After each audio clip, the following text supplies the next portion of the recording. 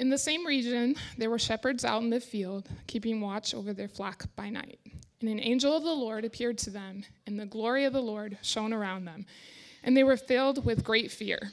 And the angel said to them, "Fear not, for behold, I bring you good news of great joy that will be for all the people. For unto you is born this day in the city of David a Savior, who is Christ the Lord. And this will be a sign for you. You will find a baby wrapped in swaddling clothes and lying in a manger." And suddenly there was with the angel a multitude of the heavenly hosts, praising God and saying, "Glory to God in the highest, and on earth peace among those with whom he is pleased." When the angels went away from them into heaven, the shepherds said to one another, "Let us go over to Bethlehem and see this thing that has happened, which the Lord has made known to us." And they went with haste and found Mary and Joseph and the baby lying in a manger. And when they saw it, they made known the saying that had been told them concerning this child. And all who heard it wondered at what the shepherds told them. But Mary treasured up all these things, pondering them in her heart. And the shepherds returned, glorifying and praising God for all they had heard and seen as it had been told them. This is God's word. All right, and I'll simply add to all of this, may the words of my mouth and the meditation of our hearts be acceptable in your sight, O Lord, our rock and our Redeemer. So the angel says, "Fear not." How are we doing with that going into a new year? I mentioned that I listened to a podcast of predictions for the year that was not the most helpful thing for my soul. It was good Christian people and all that, but I was reminded that, look, Donald Trump goes on trial in the spring. That could be a complicated moment in our culture that isn't getting a lot of conversation. There will be a presidential election this year that promises to be not the smoothest moment in our nation's history, right? The wars that are going on in Ukraine and Israel, Palestine, are not on the verge of ending anytime soon. And in fact, there are signals there could be more of that, right? And that whole process might be a real mess.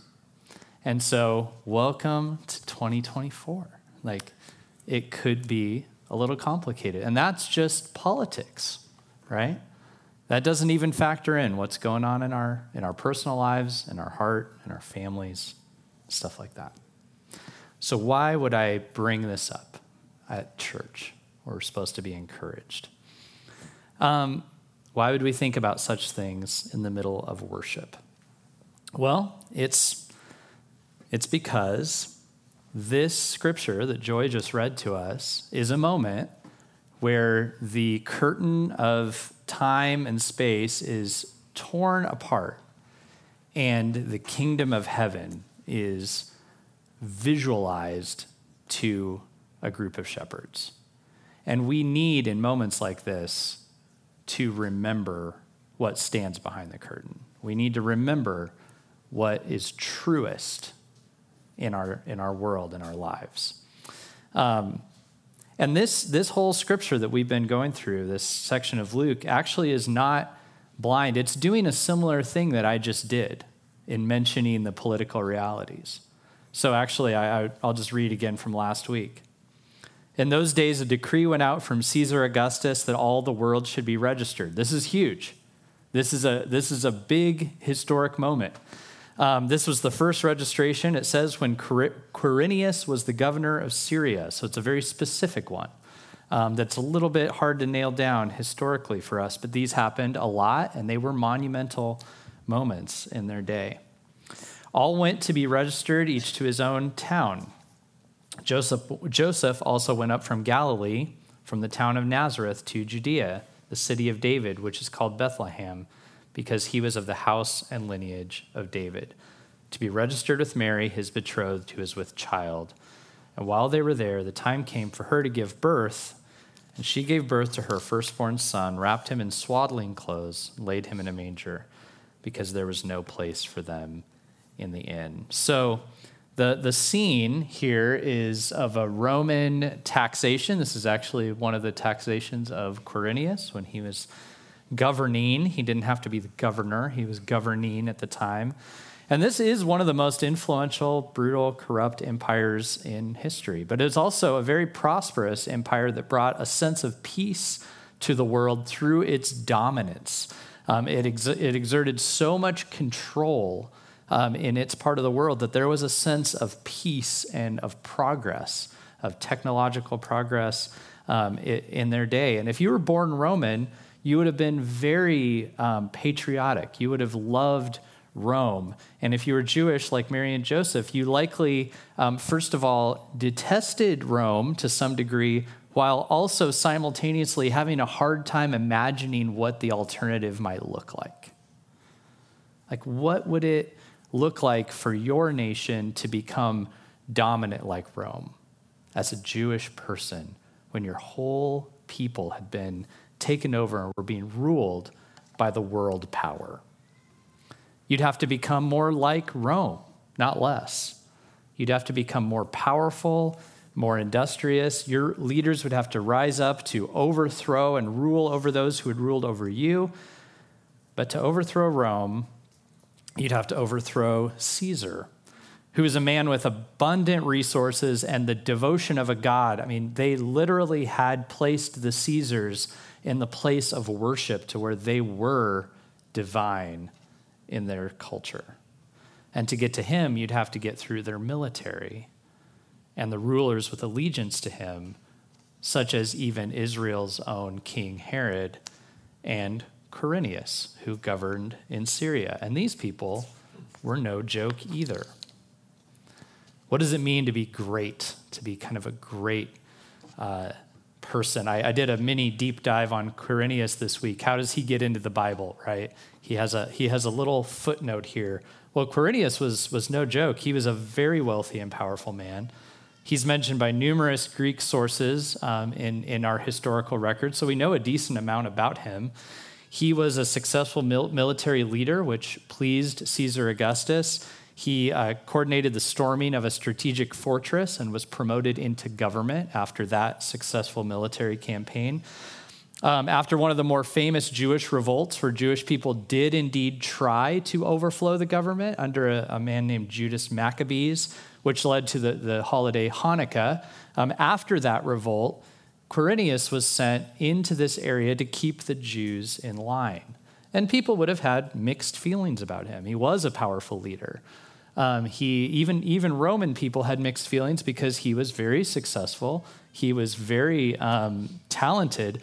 But he also had divorced a couple of women and kind of thrown them under the bus. And this was very common knowledge. He actually was in a big campaign to try to get his second wife killed because he said she had tried to poison him, and he was denying that their son belonged to him. And he kind of was one of those, really powerful world leaders whose personal life was kind of a mess.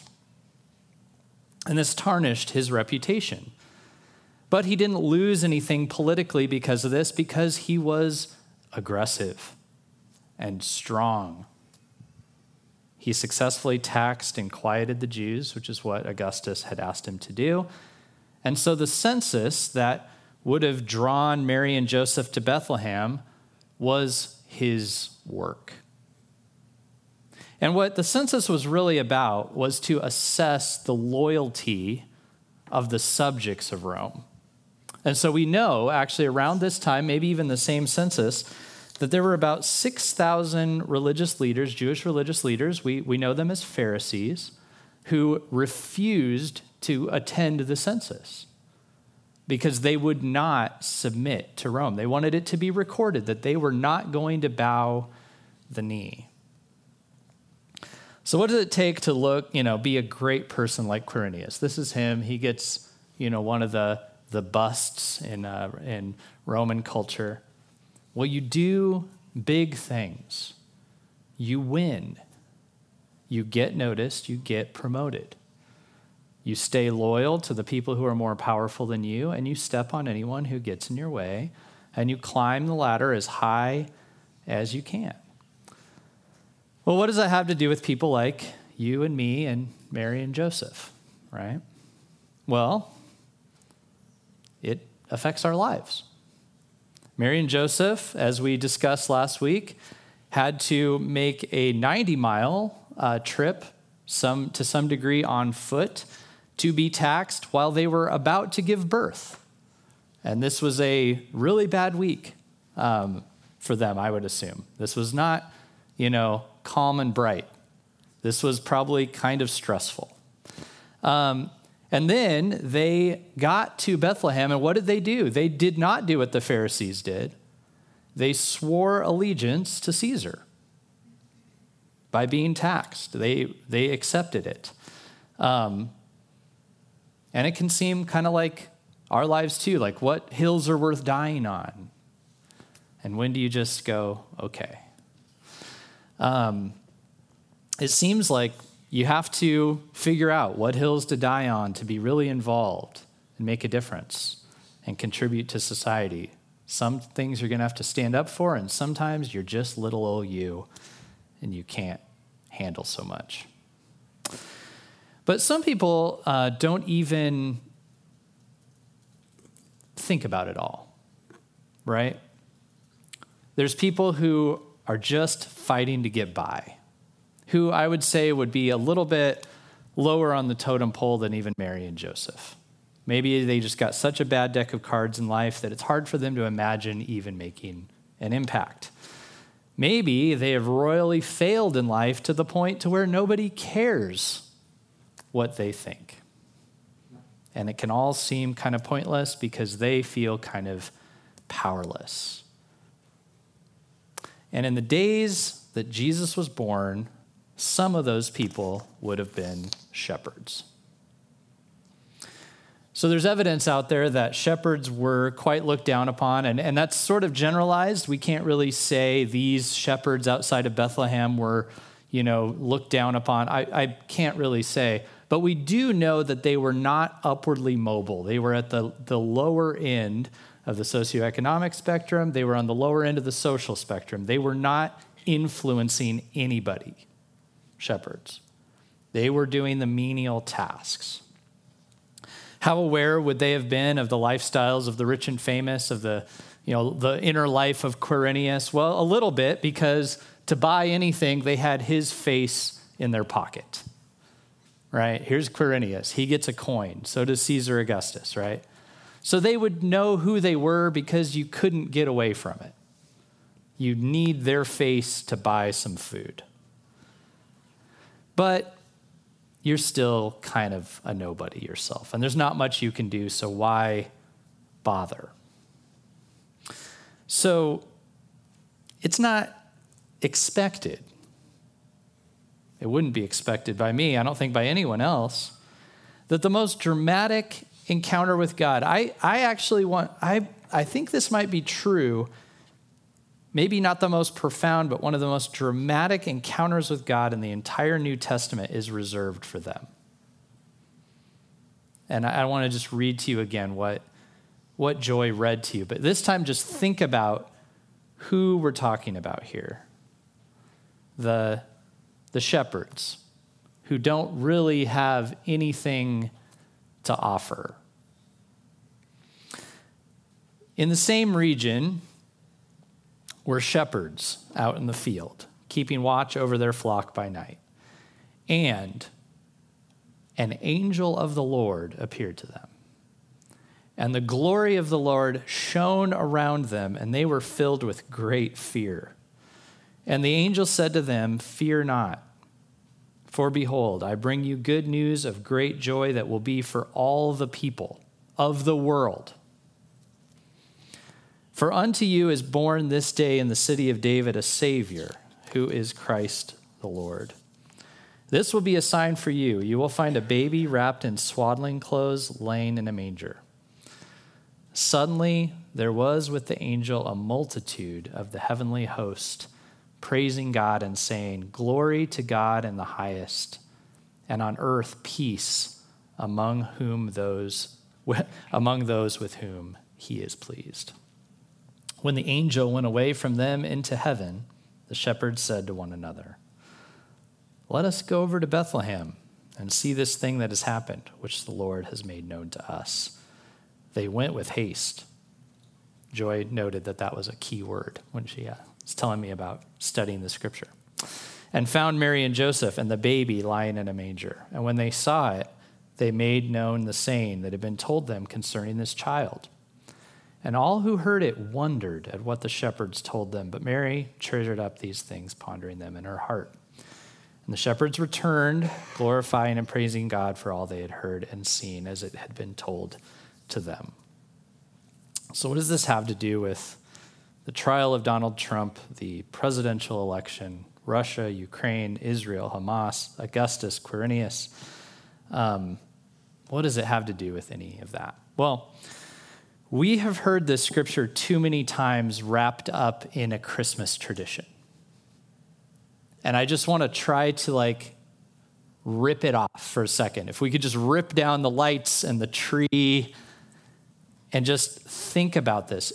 In the same region, this little section starts out with it, in the same region as what? Well, the region that was told to us in this scripture is where Jesus was born and where Quirinius was the governor, where Quirinius was in charge. That's the region where the shepherds were. And the angel of the Lord appears, and God's glory shines all around them. Now, an angel is a divine, powerful messenger. I had a little fun. I looked online at what people have put descriptions of angels into AI generators. It's wild. Just the descriptions in the Bible and let AI try to spit out what that would look like. Some of them are these big crazy eye wheels with lightning through it. It's cool because that is the words. It's hard for us to imagine that just how wild this. Now I think this powerful messenger looked like a human for a reason, but still, angels in the Bible, as we've tried to say all Christmas here, are intense, okay? So this powerful, intense being speaks to these shepherds. And then there's the glory of the Lord, okay? You hear this in the Bible reserved for some pretty critical moments. Later, Jesus is going to display the glory of the Lord, or the glory of the Lord is going to be displayed around Jesus to just a couple disciples. But elsewhere, the big moment is after the nation of Israel is delivered from slavery through insane supernatural acts that I guarantee you all cannot wrap your mind around. Ocean, a large lake, sea, parting ways so that people can walk through it, through, these plagues of locusts and blood, water turning to blood and frogs and all the firstborns of Egypt dying. This is stuff where you go, sounds insane. Did that really happen? Well, they said it did, and they would have gone through this, left Egypt, which we know they did, and then they come to a mountain called Sinai, and God, who has delivered them out of Egypt, beckons their leader to come up the mountain, right? And what he can see up on the mountain is a firestorm up there, right? And Moses goes up the mountain to get near God, and he has to turn his face away to be in the presence of God. And there God gives him the 10 Commandments, which nobody's ever forgotten since, whatever you might think about them. But Moses, who has just been through all of this dramatic stuff, is given these moral laws that are going to govern humanity for the rest of time, and the glory of the Lord surrounds him. That's what just happened to these shepherds. Do you realize that? And then the angel speaks about the royal line of Israel, the Davidic kingdom, the David, the great king, and how they are expecting that a king is going to come from his lineage that's going to be their savior, who's going to save them. They're thinking right now from Rome. And then the angel calls him Christ the Lord. And we've talked with the kids up here about what a Christ is. It is not Jesus' last name. It is to be the anointed one, the future king. And to be the Lord is to be the ruler, like a supreme authority. These are like loaded words, right? And then after he gives a sign, he said, here's the sign you'll know all this is true, by the way. You're going to go into town and you're going to find a feed trough with a baby in it. That's not normal. And they go to town and they find a feed trough with a baby in it. So if somebody told you that, hey, I don't know, they told you like, hey, you're going to go downtown and you're going to find a baby on top of the big red sculpture by the library. You go, okay, I don't doubt it. And you go down there and there's the baby on top of the big red sculpture by the library. Oh, okay, maybe they know what they're talking about. They were also in glory and they were insane. And then they see the multitude of the heavenly hosts. And when I think of that, because of Christmas, I see a gold sky choir with lots of horns. What do you see? Just think about, what do you see when you see that? The Greek word for heavenly host is army. It's the army of God. Like this, so that's why I think the angel looked like a person, because this looks to them like an army. So the sky splits, they're surrounded by the kind of glory that Moses would have experienced when he received the 10 Commandments, and they see a flaming sky full of army who are saying glory to God in the highest. Not like glory to God. This is like glory to God in the highest. Like, it's insane. And then they say peace on earth. Like, this is like, I imagine like big chant, Lord of the Rings kind of moment here. Really, like, strip Christmas off this. This is wild. Are you with me? Okay. That's why I'm saying this is one of the most incredible spiritual encounters in the whole entire New Testament. Like, it surpasses what Moses saw in Sinai to some degree. This is incredible. They're seeing a spiritual kingdom that stands beyond the created order. Wow. Shepherds are the only ones who saw it. And they knew what it was because they responded to what it was. It was a presentation ceremony for a new king, an inauguration of a new order. The curtain was torn back to reveal the spiritual layers beyond the earthly conflict and how they're breaking in to creation and something new has begun. So this brings up a lot of questions for a human like me.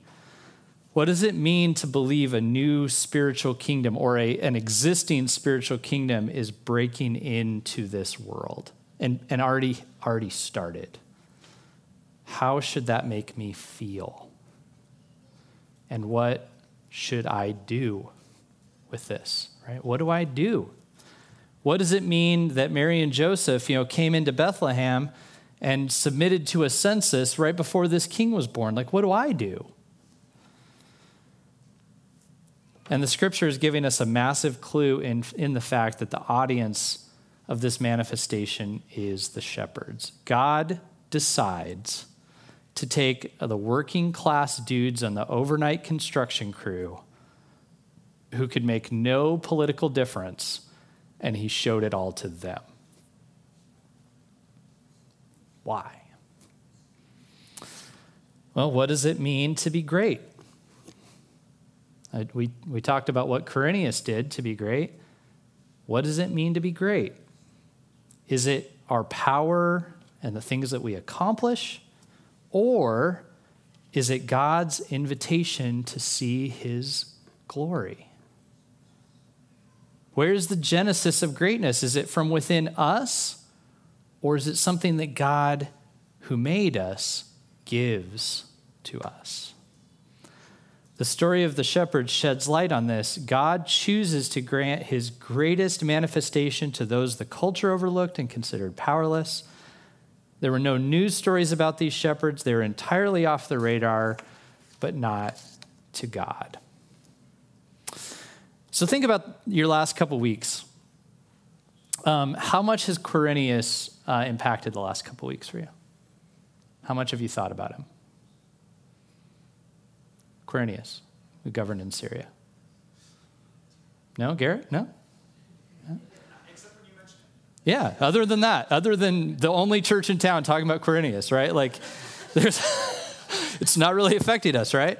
What fortress did Quirinius raid again? Who cares? Yeah, I maybe somebody cares. Some scholar might care, but most of us, why would we care? Quirinius becomes a footnote in the story that I had to go hunt down to understand, right? In a story that we've been thinking about all week as Christians at Christmas. What regions were the shepherds in? Anybody remember? What town were they near? Bethlehem. Yeah, you know that. Isn't that wild? You know where the shepherds were 2,000 years ago. Even though the story isn't about them at all.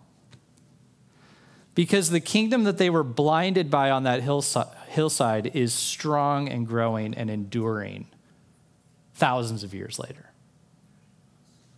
That's true. We are here because of it. Millions of people are gathered across the world because of it.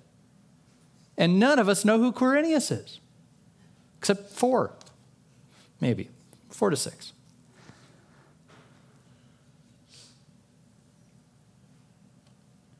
We know about it because the shepherds were shown it and went and told people about it. So Bethlehem was bombed Christmas Day, right?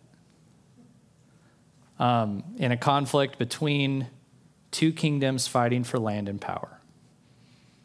We Americans will vote for a new president this year in a footnote kingdom. One that we love and we should care about, but a footnote kingdom in the long span of history. And why do we need to know this? Why do we need to know this? Because otherwise we'll be prone to a false hope and arrogance when our kingdom is winning, or the twin brother of arrogance, devastation, when our kingdom is failing. When the kingdoms of this world clash and clamor, we can either feel the rise and the arrogance of winning or the devastation of losing. And we'll cease to live in wonder at the enduring greatness of the kingdom of God that stands behind all of it. We're going into a new year. We have no idea what the future holds. We really don't. It could be better than you think. The prediction show could have been totally wrong, right, that I listened to. It might be full of light. This might be the smoothest presidential election we have ever seen in our entire lives. The Cubs might win the World Series. It could surprise us. It could be really beautiful. It could be worse, right? We don't know what this is going to look like. And shoot, like I said, that was just the big picture politics stuff. Like for some of us, there could be things in our life that come up, diseases, stuff in our homes, stuff in our families that we never saw coming, right? And we need to know, no matter what, that the kingdom of God is strong and stands firm as it always has. And we need to understand our role in the midst of it, what it means for us to rest in the greatness of God. So what do we take away from the kingdom vision to the shepherds? I think there's a few things, but one is that God is at work in the subtle, quiet, and overlooked places, building things that last. We rarely see this stuff on the news, right? I stumbled on a story that blew my mind around Christmas. That there was a hotel. This was an NPR story that there was a hotel run by a lady who was she was widowed, and she'd opened her door to all these refugees, and they started making meals together. And if you really there were a couple little words and pictures, you were like, wait, these are Christians. They're having worship services and prayer nights and all this stuff in this hotel in Colorado that was on the verge of shutting down. Every once in a while, you see a news story that reminds you, like, in these forgotten, overlooked places, like incredible things are happening. The news isn't going to capture most of that, but that's where it's happening, right? That's where it's happening. We do have history to look to remember that there have been dark times, right? There have been darker times than these. There have been, world leaders have come and gone, systems have come and gone, but the kingdoms that endured, or the kingdom that's endured, God's kingdom that's endured, did so in small and subtle ways. I remember reading a history of the Reformation, and there was a point where people thought that the true church of Jesus Christ was literally gone. History can't find churches for a little bit. But then it pops up. It's like these people pop up and you go, where did they even come from? You can't even tell. The kingdom endures in small and subtle ways, in encouraging words, in late night scripture readings, in hope-filled letters, in walks around the block, in an embrace, in dinner, around a dinner table in a rundown house, through the lips of the elderly giving an encouraging word, through the reminder of a dying person about what really matters in this life. In a year that's front-loaded with bad news and dread, look to the kingdom of God. To be extremely practical, orient yourself around this story. Be in God's community of people who orient themselves around Jesus and his life, death, and resurrection and the hope of a coming kingdom. Make that a centerpiece of your life. You all are doing that today. Keep it up. You need to do it. You need to remind yourself in these small and subtle ways what is really true, what's most deeply true, what gives you hope for your soul. Read the true story in the scriptures. Speak of the victories of Jesus in your heart and life to others so that they can be encouraged and reminded. We need to hear those stories. Look at what the shepherds did in those days, right? Quirinius is clamping down allegiance to Caesar Augustus. He's extending the taxation of the Roman Empire. And these little shepherds are out telling the story. That's how it ends. They're telling the story of how they saw the armies of God in the sky. And then they told them they would see a sign, which was a baby in a feed trough, and they went to town and it was actually there. They're just running around telling everybody that. They said, hey, we saw this sky army, and they said there was going to be a baby in a feed trough, and we went and there was a baby in a feed trough. We think it's the new king. They just told the story. They were a bunch of nobodies, and people marveled. Why did they do that? They were like, whoa, is that really true? We heard about those people. Where did they go? What's going on with that? What's happening? And then I think we do what the shepherds did and what Mary and Joseph did. The part that it's barely there at the end, but what did they do? They went back to work. They saw this incredible vision. They went back to the hillsides. They went back to work. What do you do in the face of whoa, I don't know, what's going to happen in the world? Go to work. Go to worship. Go to work. Do your normal, just stay in rhythm. Tell the story. Stay in rhythm. Invest. Do what you can. See, interestingly, I mentioned before, Mary and Joseph, they didn't take the path of the Pharisees. I don't know that the shepherds did either. They didn't start a movement of resistance. They did, but they didn't mean to, right? In this case, they registered for their taxes. They endured a little bit of burden, and they waited for the king to come. They waited for the king to come. Later, Jesus would be asked if they should pay Caesar's tax by his disciples, or by some of the Pharisees, actually. And he took a coin out of his pocket. This one didn't have Quirinius' face on it. It had Caesar's, right? And he said, whose name and inscription's on it? And they said, Caesar. And he said, well, give to Caesar what's Caesar's and give to God what's God's. And they were all like, what? What do we do with that? What does that mean? It means a lot, but it means God isn't calling us into constant revolt with the great people of this world. He's not always calling you into the fray, into the clamor. God's kingdom is growing, and it's built on different stuff. The great in the kingdom are rich in faith and hope and love. The resistance of the kingdom is when you're standing for grace and mercy and hope and truth. And often, the great in the kingdom are those that people want to discard and leave behind. And no tax scheme can draw out of the account that the kingdom has invested in us. Which also means, though, that we're not called to leave the world behind. We are those kingdom representatives in our community, in our city, in our places, in our country.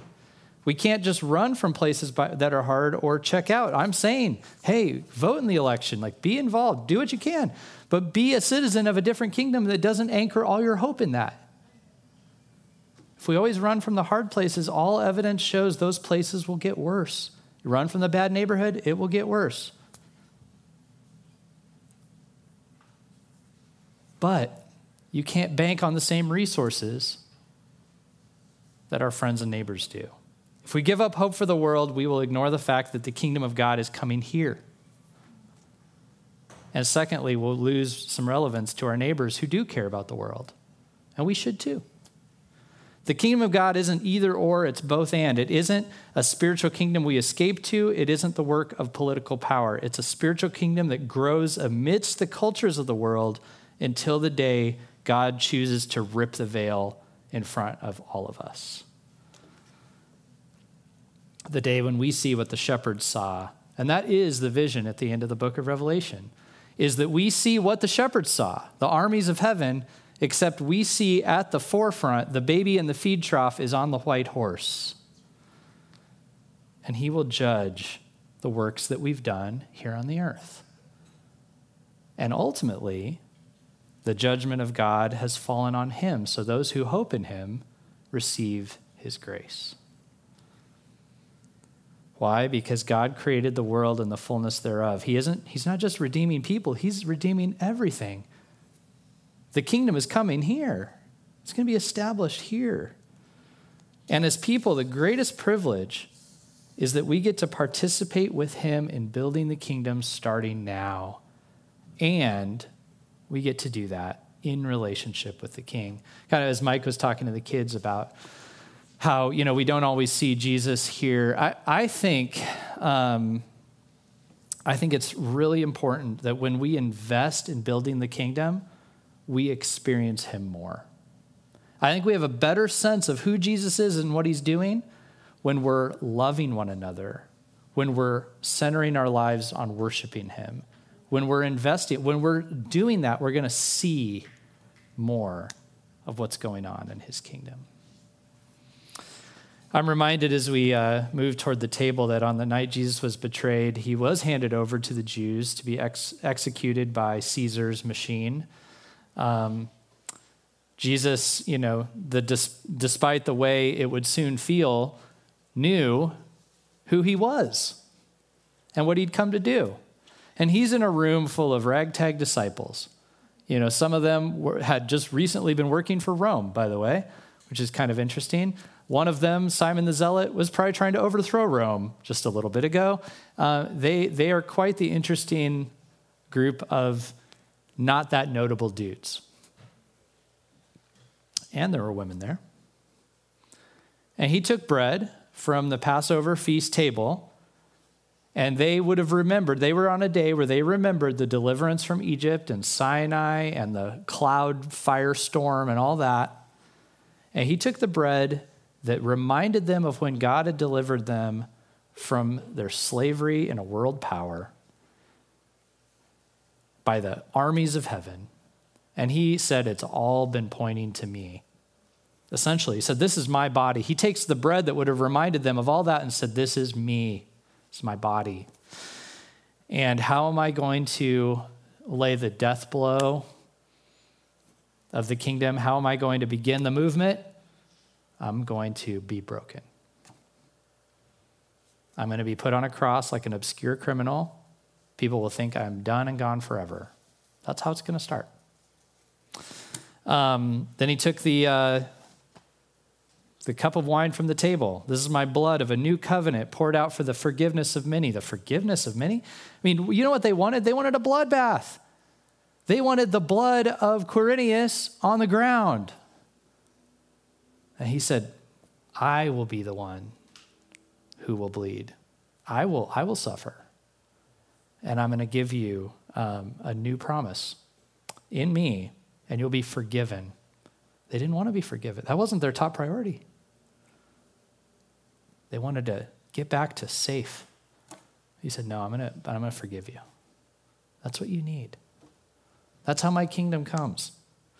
Remember me every time you drink of it. And then he said, by the way, the next time I drink this is going to be brand new with you in my kingdom.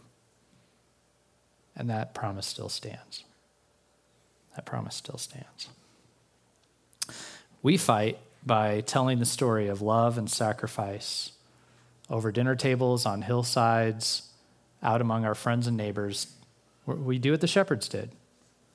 We go back to work and we tell everybody we know that there's something deeper, there's something dependable, there's something that actually has lasted and will continue to last into eternity.